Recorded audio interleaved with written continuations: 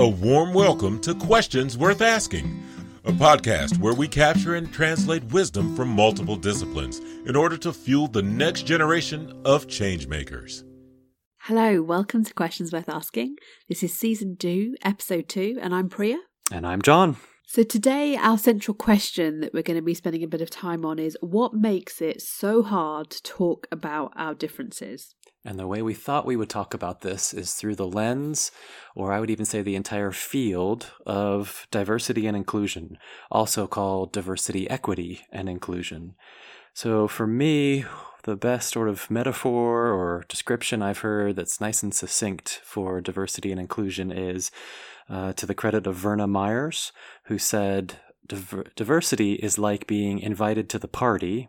Inclusion is like being asked to dance. And for me, that makes it nice and clean and simple and right to the point. All I might add to that is diversity includes race and gender and color and all these differences that we all have. And inclusion includes the feeling or the side, the angle, the perspective of, do I feel included? Are we including each other? Is there inclusion happening in relationship to the diversity that we all bring? Nice. I really like that description, or being invited to the party and then being invited to dance. It really sticks in my head. Thank you for sharing that. Sure. And I guess the other frame that we thought would be useful to think about this is polarities. Now, I could do a whole 20-minute explanation on polarities, which would be lovely, but actually we're just going to give you the shortened version. So if you haven't heard of polarity management but you're interested, please Google it. There's lots and lots of articles, information, tools, maps online. But for the purposes of today, at its most basic, a polarity is defined as interdependent opposites that need each other. I'll just say that again, interdependent opposites that need each other. And a great example that we often use is rest and exercise. So rest is the opposite of exercise, but they both need each other. A healthy human being cannot rest all the time and cannot exercise all the time. They need to do both. And that is what we talk about. When we talk about managing polarities, what we're talking about is managing both ends of the scale to help you have balance. So it's an ongoing tension that you have to manage, not a problem to solve. So to be healthy, you need to find what that balance point is for you. And these show up in businesses all the time. A classic one for me in business is we want to be a global brand, but we also want to be locally relevant. You need both. But often what happens when you are not managing a polarity well is you end up swinging. So, you centralize everything, you become this big global brand, then that doesn't work. And you do a restructure to become local and you decentralize. So if you're not managing a polarity well, you often find businesses or people swing between two extremes because they haven't worked out what balance looks like in the middle. So does that sound okay? It sounds perfect. And using that polarity mapping, polarity thinking kind of perspective, as well as the diversity and inclusion perspective, as we like to do, you and I have a few initial thoughts we've pulled together to then have a conversation and see where this goes. And I know we came up with, 5 different polarities to talk about? I think so, yeah. The two that came to mind first for me were growth and fixed, and perfect and iteration. So if I try to put those out there quickly and see where this leads us, on the growth and fixed polarity, the thinking is really straight out of Dr. Carol Dweck's book called Growth Mindset. There's a growth mindset and there's a fixed mindset that she talks about in the book. And if I bring that to the diversity and inclusion perspective, I'm thinking you can be in part of any conversation.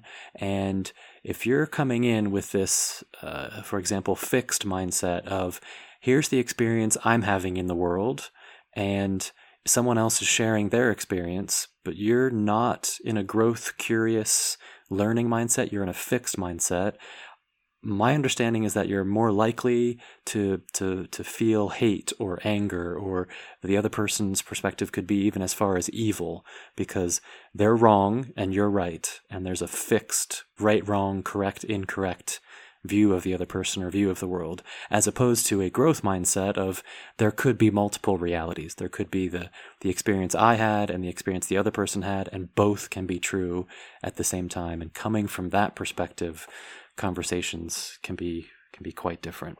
How do you see these, when you're having conversations about differences, how do you see those polarities play up? What would you see? Sure.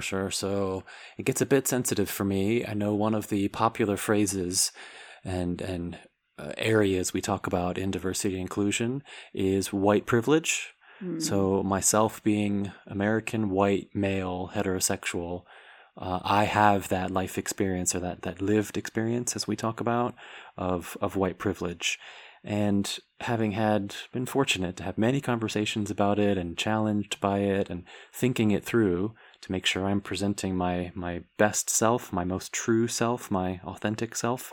If I try to oversimplify it, just like Verna's quote about being invited to the party and being invited to dance as part of diversity inclusion and different levels, for me, the simple metaphor is what I've been told and really resonated for me, and maybe you've heard this one before too, I can have my experience of walking down a main street or a high street, and whatever happens to me as walking down that street, the eye contact I make, the conversations I have, the lived experience walking down that street is my truth. That's my reality. Someone of a different race, a different religion, a different age, a different color, some diversity to my experience of the world could walk down that exact same street just moments or minutes later and fundamentally have a different experience on that exact same street, even in the current day and time that we live in. That to me is one simple example of the white privilege that I probably just experienced and may or may not have even realized as I walked down. And so making that tie to growth and fixed mindset of, if I were then at the end of the street to sit and talk to that person and say, what was the experience you just had of walking down that same street I just walked? In a fixed mindset, again, I'd likely feel anger or heat or evil in that other person to say, that's not true. That's not what just happened as I walked down the street. And yet, if I come with a growth mindset, I could be learning. I could be curious. I could turn judgment into curiosity, as Dr. Mayan Chen Judge has offered for us to do. John, one of the things I'm really curious about, because white privilege is something that, it's a term that's bandied around a lot. And you have some people that vehemently deny its very existence, and other people, like you're saying, with this growth mindset, that are more open to it or see it. And there seems to be a real spectrum. What is it, or what was it for you that woke you up to it? Was there a moment, or was it something you've always been aware of? Definitely not always been aware of, and thanks for asking, because it's a tough question. I am not sure I can recall a moment having woken up to it, if that's the right phrase. I think it's this other polarity that we briefly chatted about before, which is perfection and iteration. It's almost short-term and long-term is how I look at that. And for me, it's been an iteration of understanding white privilege. It's these little moments of, oh, I was able to get a sale price at this store, if I continue this example of walking down a shopping street, whereas another person may not, for whatever reason, get a sale price. Part of me would have said, again, if I look inside, part of me would have said, oh, well, I've studied influence and I've studied negotiation, and so I'm just lucky and blessed to have those skills to earn a sale price. Whereas I think that may be a piece of the puzzle. There is probably also a privilege piece to the puzzle that is harder for me to admit, harder for me to be aware of, much more sensitive to even talk about. Does that resonate with you? Yeah, absolutely, and I think thank you for sharing that. It definitely brings to life that polarity. If I move on to some of the other ones that we came up with, so the two for me were assimilation and integration is the first one, and the second one is my pain and your pain. So I'll dig into assimilation and integration first. So just to give you a little bit of background, my heritage is Indian, but born in the UK. And like many child of immigrants, when you're a teenager, all you want to do desperately is fit in, as all teenagers want to do. And when you have something that's different about you, which in my case was the colour of my skin, you do not want to be turning up at school, being asked about arranged marriages, smelling of curry, or being in any way different. And so, I was quite embarrassed about being Indian, and I think that's a very universal experience. As I've started to talk about it, that's what I've learnt. And it made me a bit ashamed. And what I did, looking back, which really makes sense to me as an adult, is I assimilated. I didn't integrate. I cut off the bit of myself that was Indian, and I lost any sort of connection with that. And I didn't really reclaim that until my 30s. So for a good 20-25 years of my life, I was very disconnected about what it meant to be an Indian woman of colour. And I didn't integrate, I assimilated. And I think that's a very common feature when people talking about difference. In my case, I'm talking about the colour of my skin and my heritage. But I've spoken to friends, and it showed up for them in terms of their sexuality. You deny an aspect of yourself, and that shows up in your desire to be accepted. You kind of pay a price, and I think that really shows up for me in conversations about difference. Where are people talking about assimilation, and where are people really truly playing with integration and what that actually means, which is where I think inclusion is trying to really guide the conversation. How do you really include multiple perspectives? How do you really hold space for multiple people, whatever it is that they're bringing? I appreciated how you asked me about, was there a moment that I realized white privilege? And even in the response I just gave, I'm not sure, I wish I could think it through even more and probably have a quite different answer.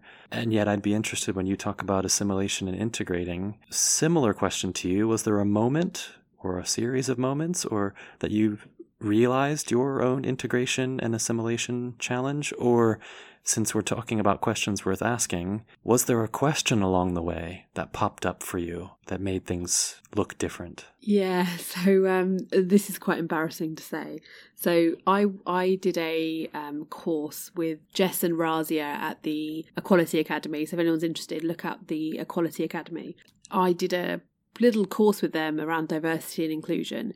Now, I had prior to that been running diversity and inclusion strategies and agendas for businesses, and I kind of went on just to try and learn what else was going on in the D&I space. So I went on with a very cognitive mindset, and as I was there with a group of about 8 other women, and everyone was talking about diversity and inclusion, what really came up for me was this sense of, gosh, I've never really included myself when I've thought about diversity and inclusion. I've never really thought that it referred to me. In fact, about 7 years ago, I remember a friend of mine at work saying to me, which she intended as a compliment, and at the time I received it as a compliment.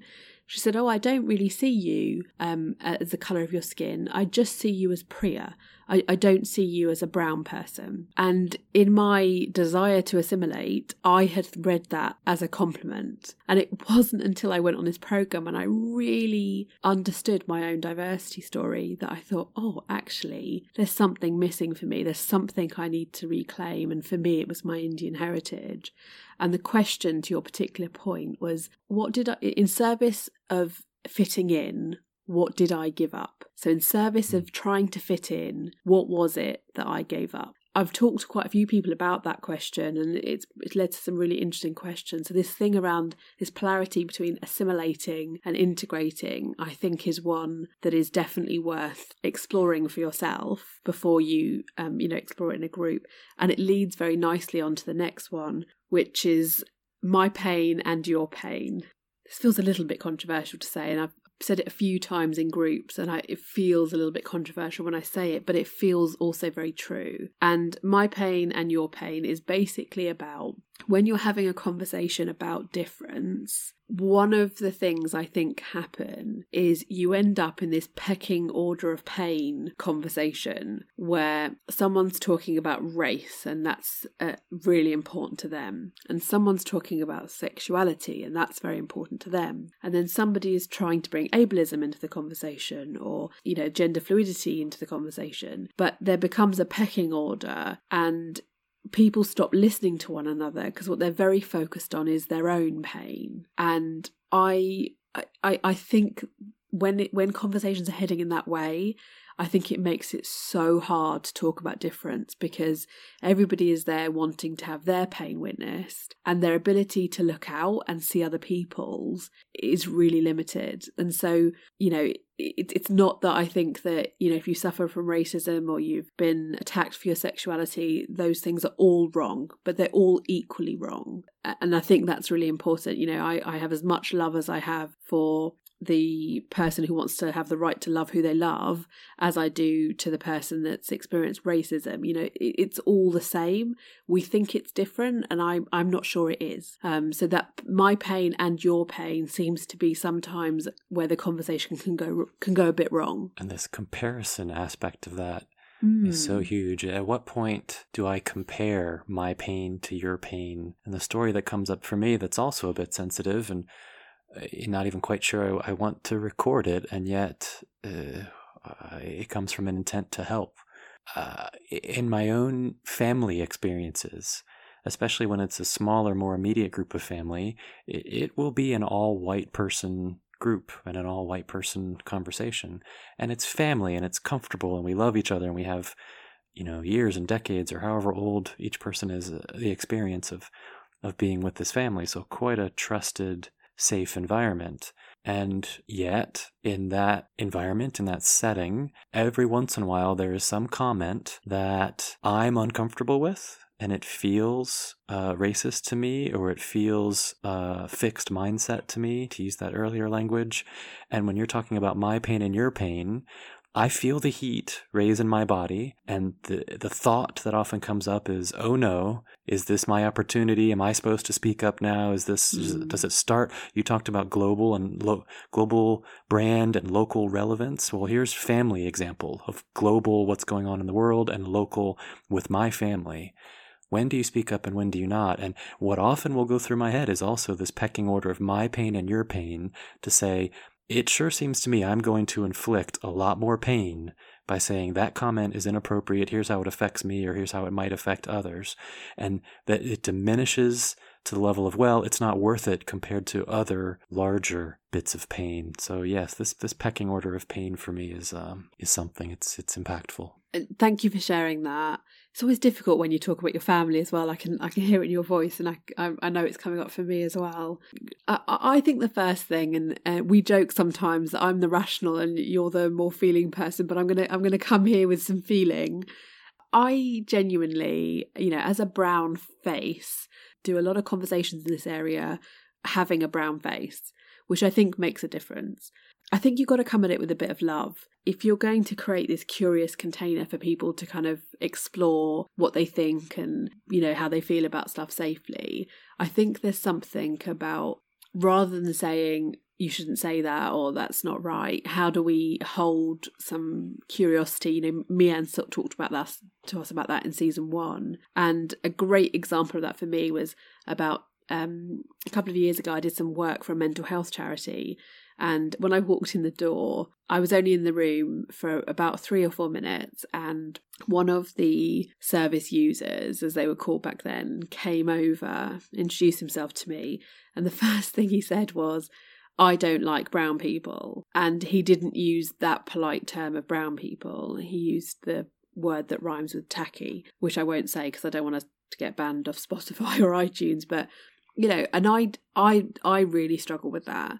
And I was very ill-equipped at the time to deal with that conversation. So I just avoided it because, as you say, when's the right time to step in? And embarrassed to say, but my first response was to avoid it, because for anybody that's ever been on the receiving end of any sort of discrimination, you will know that the first thing that you experience is shame, and you just feel embarrassed. And I was incredibly embarrassed. And so I shied away. And he kept coming to talk to me. And eventually what happened was we got to the bottom of what it was that he was so, I don't like brown people for. And, for me, it was the fear of being diminished. It was the fear of being less than. It was the fear of getting less because I had something that he wanted. And we've had, many conversations about it.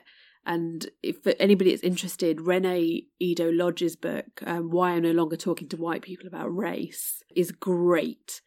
She has a chapter called Fear of a Black Planet, and in there she talks about this, this fear of being taken over, this fear of being overwhelmed. And I think that if you can see some of this prejudices or isms or whatever you want to call it as fear, or you can see the fear sometimes behind it, not always, but if you can approach it thinking that there's some fear behind it, I think you just come at it from a place of love, and that love and curiosity can become a container for people to come out and talk about things that, previously may have not been okay to say. I wonder if that's what it is in this.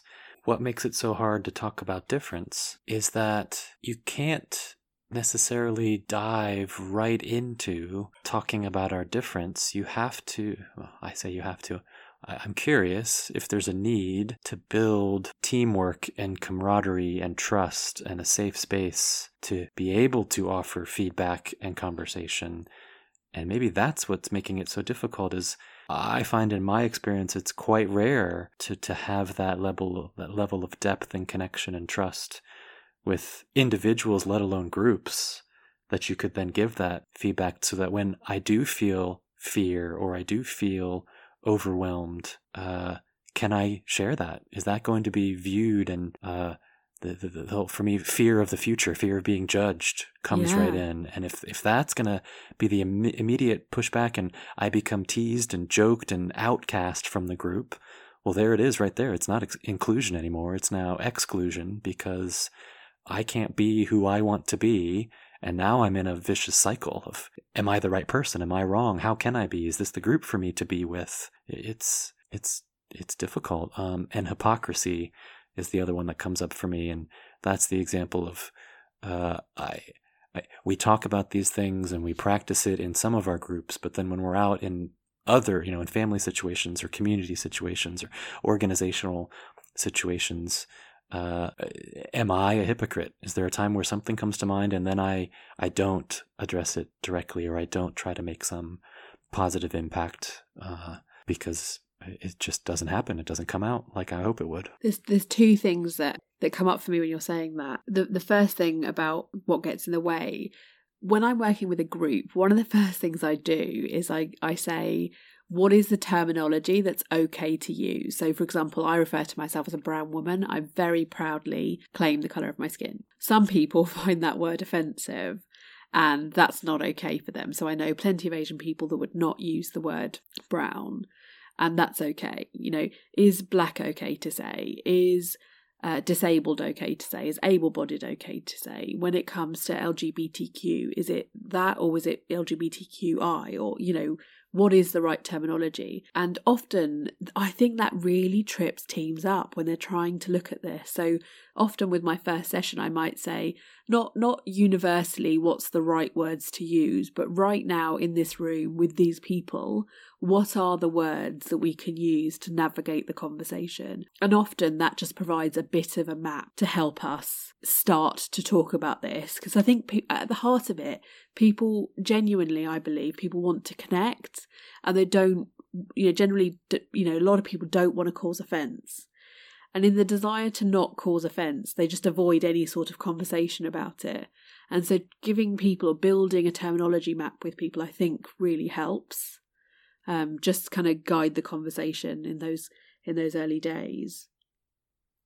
So I'm looking back at trying to keep thought around what we've talked about so far and trying to point at this. What makes it so hard to talk about our differences? We've brought in diversity, equity, and inclusion as a field. We've brought in polarity thinking and polarity mapping with some examples there. And of course, our own personal stories to go along with this. What's your latest thought on how would you go straight to the question? What makes it so hard to talk about our differences? For me, personally, the answer to that question about what made it so difficult for me to talk about difference was I didn't really understand my own difference. And I needed to do a piece of work to really get under the skin about where was I different and where was I the same. And until I'd done that piece of work, my ability to really see other people's difference, I think, was not as sharp as I hope it is now. So for anybody working in this space, the first thing I'd say is understand your own diversity story, whatever that is. Whatever that is. It, doesn't have to be race, it doesn't have to be sexuality, it can be whatever, or it can be a sum of all of them. But really, really understand it. And however curious you are about your own story, how do you then turn that into curiosity to other people's stories? However deeply you feel your own pain, how do you then turn that into love for other people's pain? And I think that's the most important thing, is not getting stuck in your own story, understanding it, but also having awareness and love and, a sense of abundance when you're looking at other people's stories feels really important. And at the heart of this, genuinely, I think is the fact that people want to connect and don't get stuck in difference is my big thing. Don't get stuck in what makes you different. Look for the places where you can connect with people. And I think curiosity and love do that. That would be it for me. What about you? That was beautiful. I'm not sure I can add much to it. I felt like I preached a bit. I just feel really passionate about not getting stuck in this conversation. We have to find a way, with Brexit, with Trump, with everything else, we have to find a way to see one another. And I think diversity inclusion at its heart is a way of seeing one another if we're really prepared to step in, be seen and see other people. It can't just be about you being seen. It has to be about you being seen and you seeing other people. And that's exactly what I would build on then, is relationship might be the word I would throw out there. I am 100% with you on the work and the effort it's taken in my own personal case to see my difference and my similarities. Finding words and being able to speak what that difference is and being comfortable, or at least some level of comfort. So for me, that awareness of white privilege and the experience I have and having words for that and enough comfort to even say those words. For me personally, there's also something about gender differences that I feel quite different and quite unique in that I receive feedback that I'm in touch with my masculine and my feminine side, and that feels quite different. So owning that and then wrapping all of that in this relationship to others. So absolutely doing the personal work to be aware of my own, and then almost constantly asking for feedback and being in conversation with others to say, in the way I speak and the way I behave, verbals, nonverbals, what impact does that have on you? Or what are you thinking or feeling right now? Or whatever the language is that's comfortable to then be back and forth in that deeper, I'd almost say intimate connection with other individuals and with groups. Something in there is what makes it so difficult to talk about our differences. Does that mean you're going to have a conversation with your family? Always, every day. Brilliant. I love it. So I feel like might be a good place to stop this conversation. All right. So it's goodbye from the UK. And goodbye from just outside Washington, D.C. Thanks. Thank you for being with us. Until next time, it's your turn to ask the questions worth asking.